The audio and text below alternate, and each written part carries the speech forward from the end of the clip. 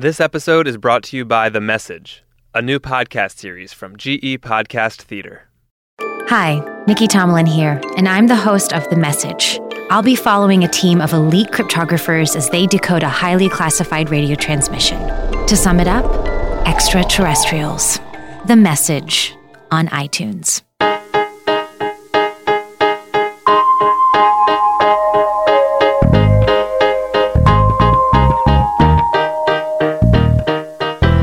Welcome to Adulthood Made Easy, a podcast from Real Simple Magazine that will not only help you navigate real life, but win at real life. I'm your host, Sam Zabel. I think two of the most uncomfortable things to talk about when it comes to your career, especially for people my age, one is money, and the other is quitting or leaving. We've already talked about money, and we've gotten past the uncomfortableness of asking for a raise or asking for what you want. But what we haven't really talked about is what to do when it comes time to leave your job or move on to a new one. And as I was thinking about this, a book came across my desk called Leap, Leaving a Job with No Plan B to Find the Career and Life You Really Want. And the author, Tess Vigeland, is here with me today to talk about how she left her 11-year job as the anchor of Marketplace on public radio. Now she's the CEO of Tess Vigeland Productions, which is a multimedia company based in LA.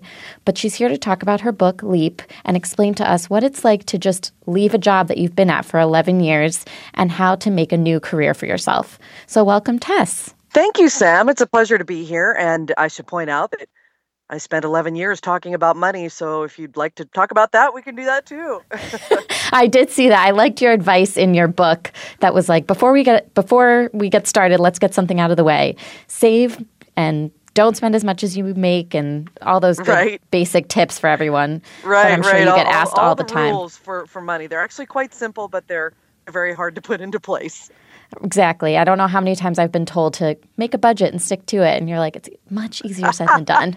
It's very much easier said than done. I think we should also point out that we are both Wildcats. We both went to Medill, which I learned and was very excited to hear about. Yes. I could probably talk about Northwestern for a while, but why you're really here is because you just wrote this book, which the title itself really piqued my interest because, like I mentioned, the idea of leaving a job, granted I've only been here at Real Simple for 2 years, the idea of leaving a job freaks me out. And you left a job that you were at for 11 years. And I'd like to hear a little bit to start about, what it was like to realize that the time was coming up to leave. Because I know you said that there are a few signals. Your body shows you that it's time to leave through stress. You start questioning your future plans and you start to feel undervalued. So can you kind of talk about, the weeks or months leading up to when you realized that you were going to kind of take the jump? Yeah, well, so for me, this was an even bigger deal because not only was I leaving the job that I had had for 11 years, but I felt like I was actually getting ready to leave a career of 20 plus years. And, when you start to think about that, it's terrifying. It's really terrifying. Mm-hmm. And I don't think I even knew just how ready I was to leave until I was on the precipice of doing it. I do think there were signals there, the stuff that you've already talked about, but I didn't pay attention to them because I didn't want it to be true. I didn't want it to be true that I needed to leave because I still loved my job. I still loved the actual work that I was doing. Mm-hmm. I got to talk to listeners all the time. I got to commit journalism. And I got to do it on a national stage, which is really exciting. And what journalist doesn't want that? But in the weeks and months leading up to my eventual departure, I had all kinds of feelings of restlessness. I think I was a little bored with what I was doing because I had been doing the same thing for a very long time. There were issues going on with my workplace that I just felt were not going to resolve themselves in a way that was going to work for me. And I kind of stopped looking forward to Monday. And you don't ever want to get to that point. I mean, the way I put it is, it's time to go when you have too much self-respect to stay. You have to listen to that. And, I also talk about how if you are asking yourself how you'll know when it's time to go, it's past time to start thinking about it and to start exploring it, as scary as it is. And I think that I wonder, do you feel like it's something that you have to think about for a few weeks or months at a time? Because I feel like there are times in everyone's job where you're having an off week or a Sure. project goes really sour or, something happens that you're having that week where you're going on a bunch of interviews because you're like, I'm out of here, this is done. But it's just Yes. one of those just off weeks. Like how long did you kind of wrestle with this idea before deciding to leave? Well, it's funny because I don't think I was consciously wrestling with it. I think that I was subconsciously asking myself, why are you still here? What is it that's keeping you here? What is it that's keeping you from moving on if it doesn't feel quite right? But, yes, of course, we all have those weeks. Sometimes we have months, like a whole month, where things just don't go well at work. And Right. it's so frustrating. So, I would say certainly if you're getting that feeling and it's only been a week, don't quit. Now, of course, it depends on the situation. If you are in a situation where you are not being treated appropriately, get out. It is not worth it. You have one life to live and you don't want to spend it with time. You don't want to spend it, with people who don't respect you and don't respect your value in the workplace. But if it's not that, if it's more a feeling like I had, again, that I wasn't really recognizing, where you just have an unease about where you are in your career, what's coming next for you, then that's when you want to start taking a little bit of time to think about this process. Now, I will fully admit I didn't think about it. I quit in a fit of pique. Now, I gave them 3 months before I left, but there were just some things that happened that prompted me to say, you know what? I need to go. I'm done here, and I need to see what else is on offer out there. And I think that, you mentioned that this isn't like the first time you've quit a job. You'd quit 3 times prior to this, but this seems like the first time it's in your title that you quit with no plan B. Yeah. And Yeah. something you said in your book that really resonated with me, you said, leaping is difficult. We are all expected to have 5-year and 10-year plans. We are expected to have a dream of that next thing we want to do. But a lot of us don't. What we have is a fear of the unknown future and a severe allergy to sharing that fear with other people. So that, when I read that, I was like, that's so true. I don't, this idea of the 5 and 10-year plan, I think really trips people up. And so I wonder what it was like this time to quit your job without having a place to go the following Monday or, having a week off and then having a new job to go to. Yeah, well, that's a lot to unpack right there. So let's start with the fact that my whole life, I was the type A person who I knew exactly what I wanted to do.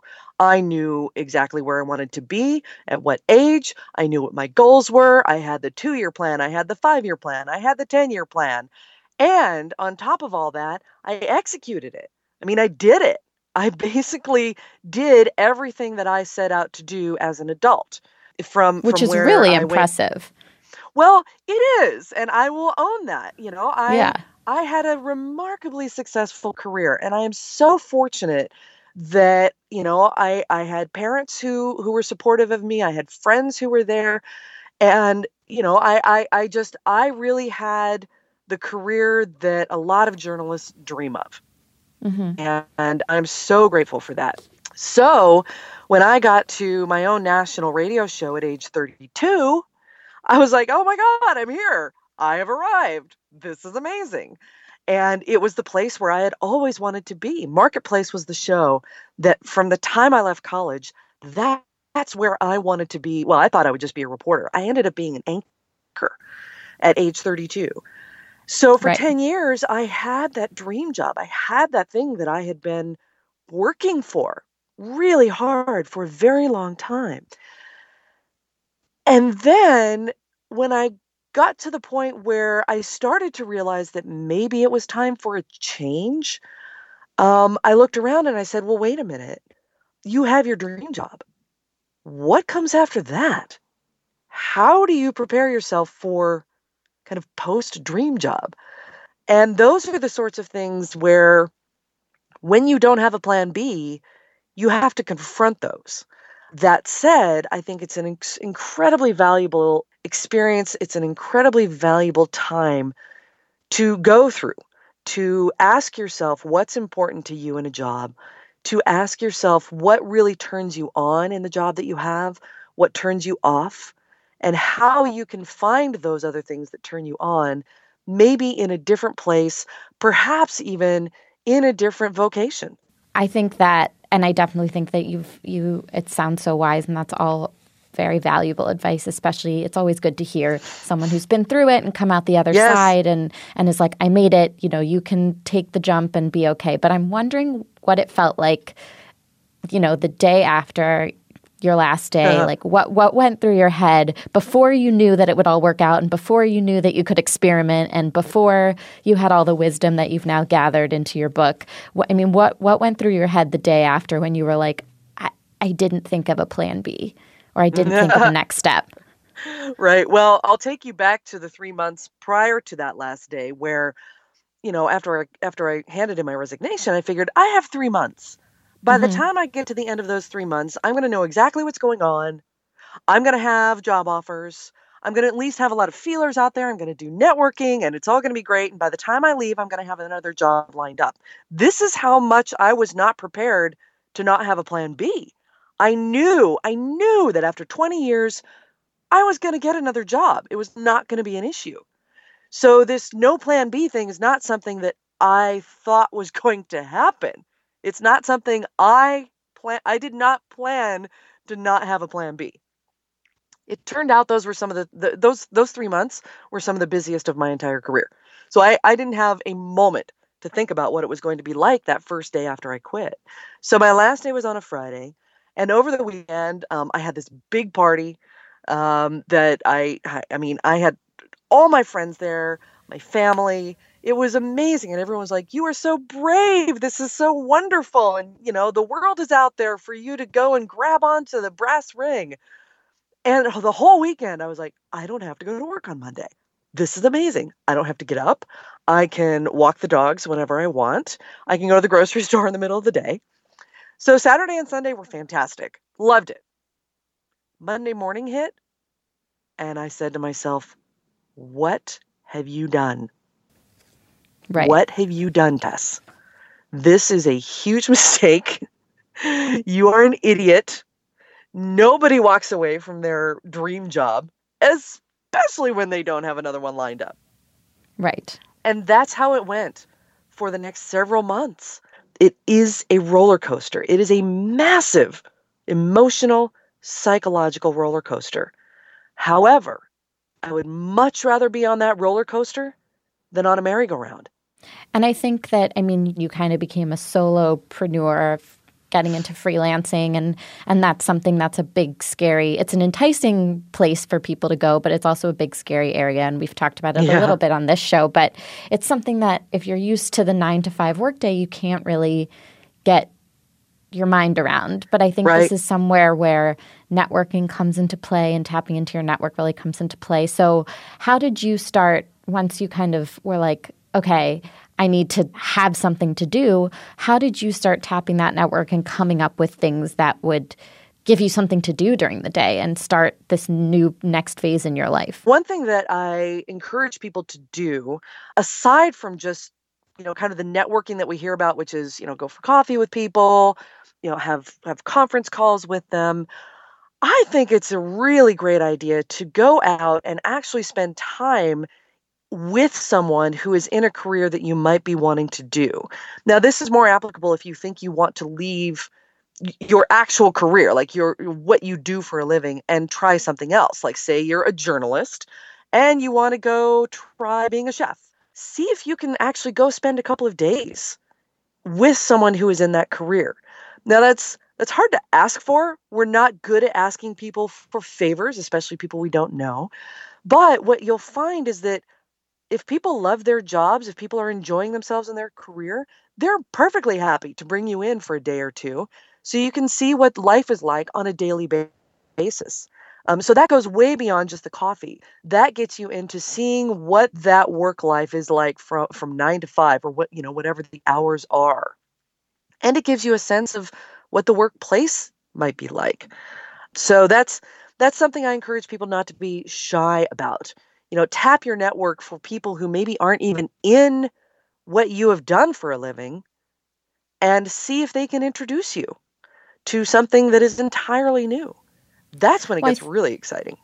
And I think that that's a good thing to bring up, because what we're really talking about here, and what you talk about a lot in your book, is that it's not just moving from one radio job, quitting your job, and moving to another radio job. Right. Like, you really went to switch paths completely and switch careers. And you got a lot of stories from people who shared similar situations, who went from corporate America to working at a bakery. So maybe we can share that one. But I was curious if you heard any stories that really kind of made you think, okay, I can do this. If they can do this, if they can do that, then I can do this. Was maybe that bakery story was the one. But there were so many good ones. I'm just curious.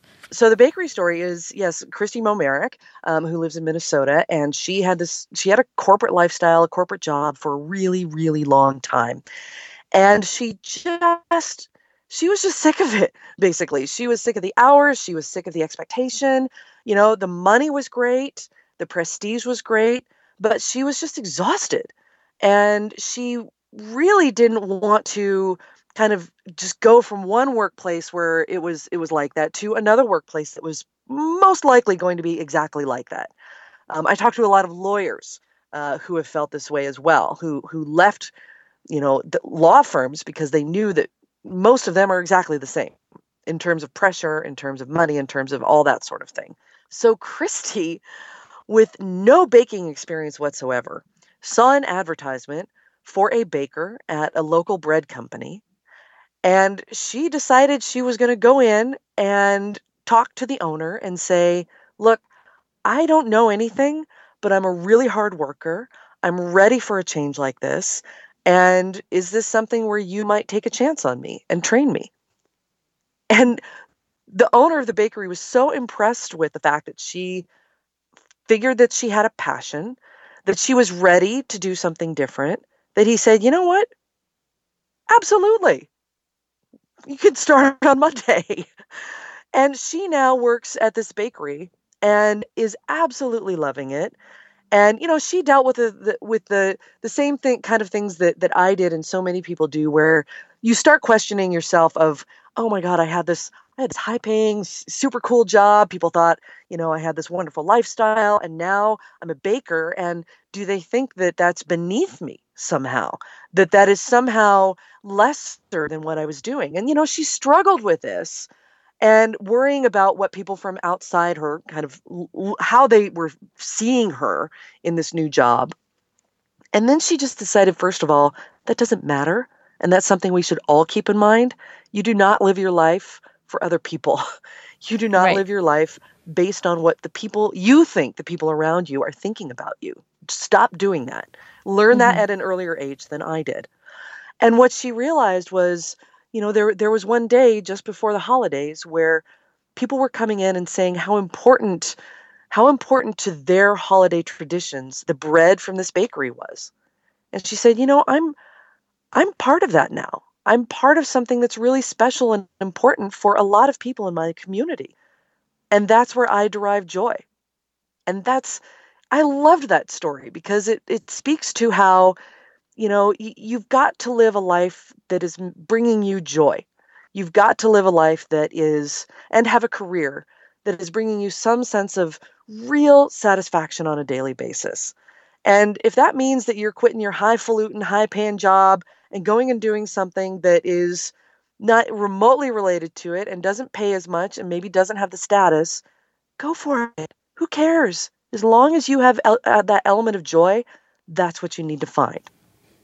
And I'm curious, because so much of journalism is about having a voice. And then specifically when you're the host of a radio show, it is literally you have a voice. I mean, you work hard to cultivate a voice, and that your audience knows, and they know your style, and they know the way you structure your sentences and things like that. And so much of your career, both at Marketplace and before that, was about this voice that you'd created in journalism. So has that been hard to transition? Have you had to kind of change that at all, or find a new way to work it in? Or do you feel like you've been able to just keep it 100%? That is such a great question. Such a great question. So, yeah, I mean, I am known for my figurative voice, which is, my syntax, how I Right. speak, and also Syntax was a for word I my, was looking for. yeah, and also for my literal voice. Yes. This is my moneymaker. So for me, you know, I actually struggled, particularly when I started writing the book. When I got the book deal, I said to myself, "Oh, now you have to become a writer, like capital W. You have to." I had been writing radio for 20 years, which is a completely different style. It's short. It's like half sentences. You write for the radio the way you talk. Yes. Ideally, you should sound simply, even if you have a script in front of you, which I always did, you should sound like you are merely having a conversation with the audience. So when I started writing the book, I told myself, oh, now you have to have pretty sentences and you have to have all kinds of paragraph structure. And I was fighting against 20 years of style. And I finally said to myself, stop it. You have 20 years of style. And that's why people want to hear what you have to say. So embrace it. And I ended up writing the book essentially as a conversation. And, I'm not going to win any literary awards, but that's not what I'm after. That's not what I want to do. So it's fun. It's so interesting that you ask that, because I think I have been able to keep the voice that I had. And a lot of that was just being confident that it was a voice that people would want to hear. And I do want to pick your brain a little bit about money, so we'll do that right after a word from our sponsor. This episode is brought to you by The Message, a new podcast series from GE Podcast Theater. Hi, Nikki Tomlin here, and I'm the host of The Message. I'm going to take you into an elite cryptography think tank, and check it out. Their top project right now is to decode a highly classified radio transmission from the 1940s. Have you listened to it yet? Not yet. We're having a discussion about that. But if I offered you the chance to listen to it right now... sounds like a no. Well, you don't really know what it is. Voices, music, breathing. But, I'm not going to mess with that thing. To sum it up, extraterrestrials. Subscribe to The Message on iTunes.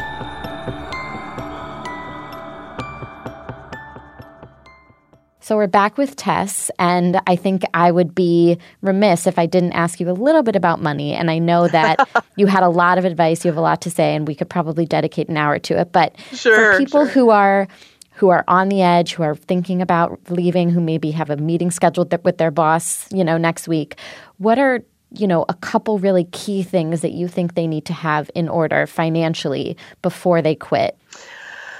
You've got to prepare financially. You cannot just up and leave a job without having any idea how you're going to keep a roof over your head, or, a vehicle in the driveway to get you to wherever you need to go, or food in the refrigerator, or your cat and cat food, right? Right. Absolutely. And people have literally said to me, well, are you saying that you just quit without a plan B and you don't even think about what your life is going to look like? No, that's not what it says.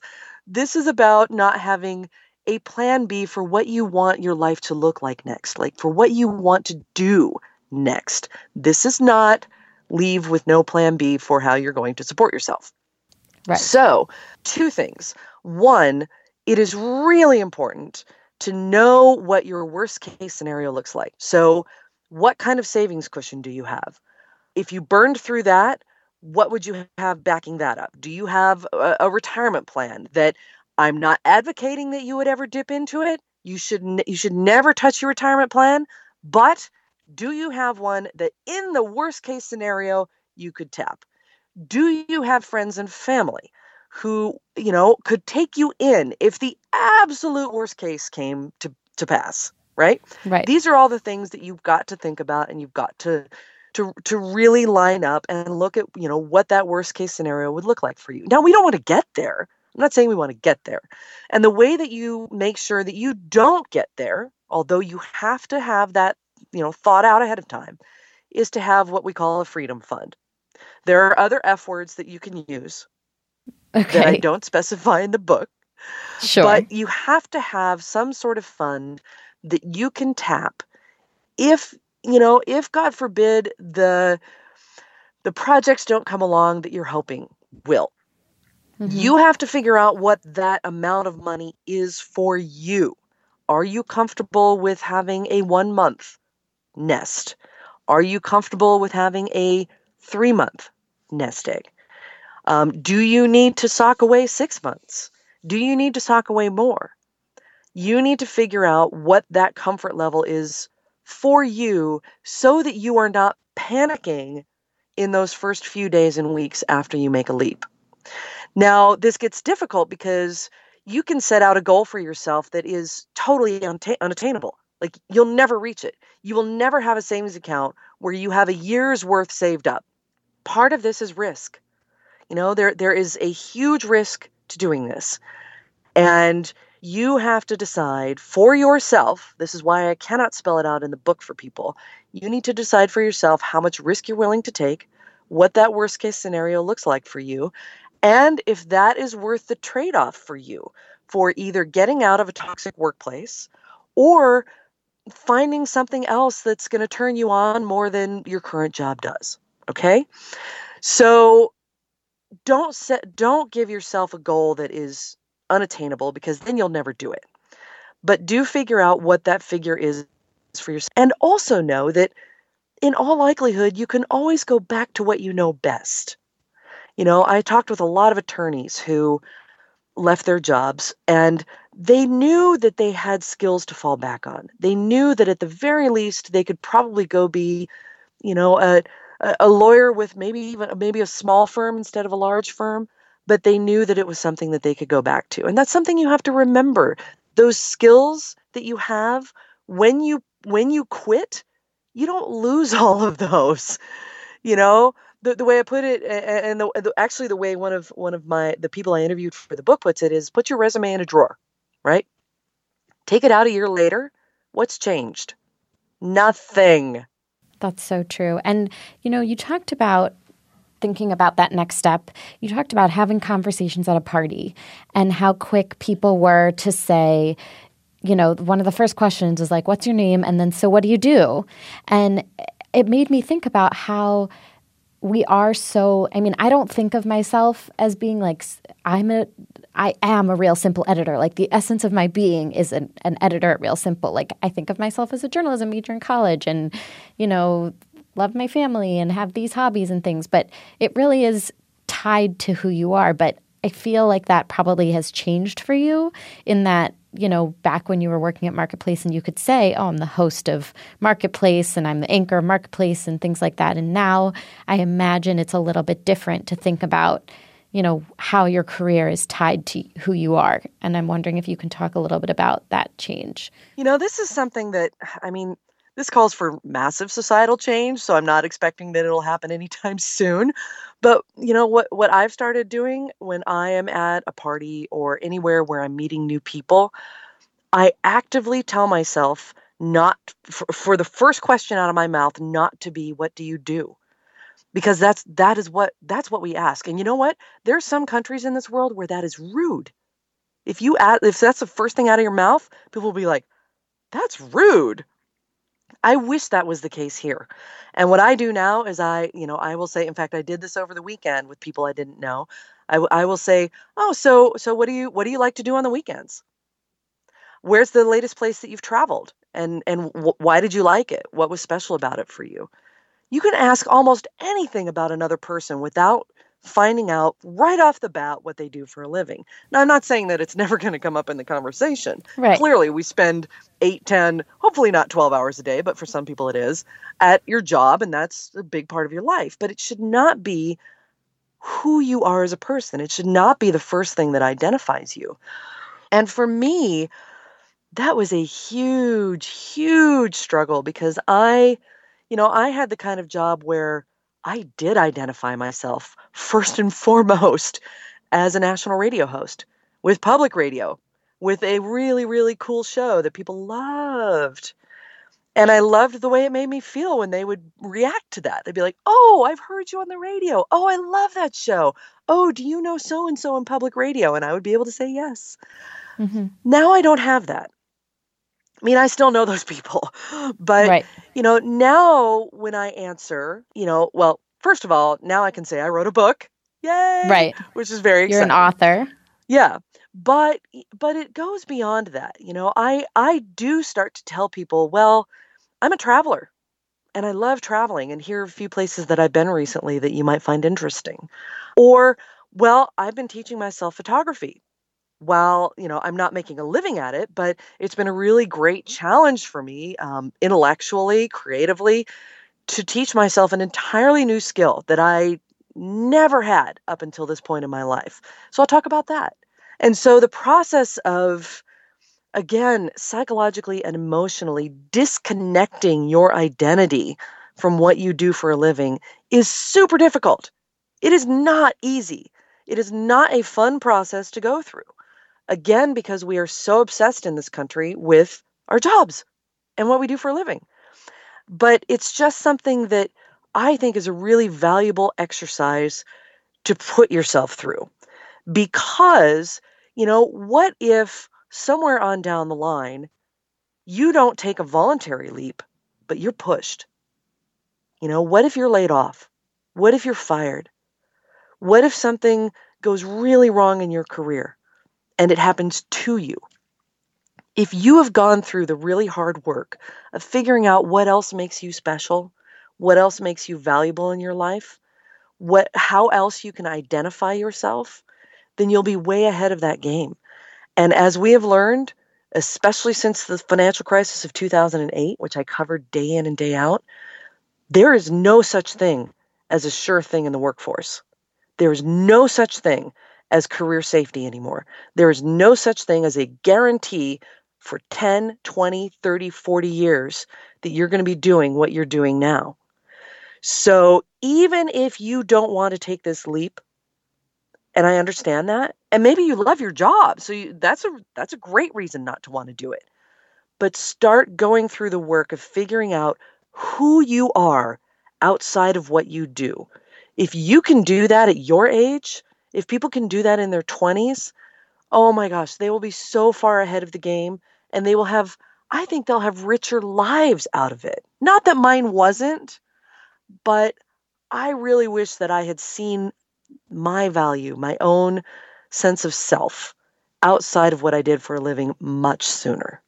That's great. You had so much good advice. And I think while I know that this came for you after a 20-year career, I'm so glad to have read this and come across all this advice early in my career, because I know that everyone struggles with, not that I'm thinking of quitting, but everyone struggles with the idea of, at some point you have to make some sort of move and you have to move on or move up or do something. So I think that... And quitting there's such a stigma to quitting, right? I mean, that's another part of it. It's like, you think that if you quit, people are going to be like, oh my God, what went wrong? Right. But I found actually that the opposite happened. People were very intrigued by it. People said I was brave. I didn't feel brave, but people said I was brave. It's something that a lot of people think about and a lot of people want to do, but they don't because they're worried about how it's going to be perceived.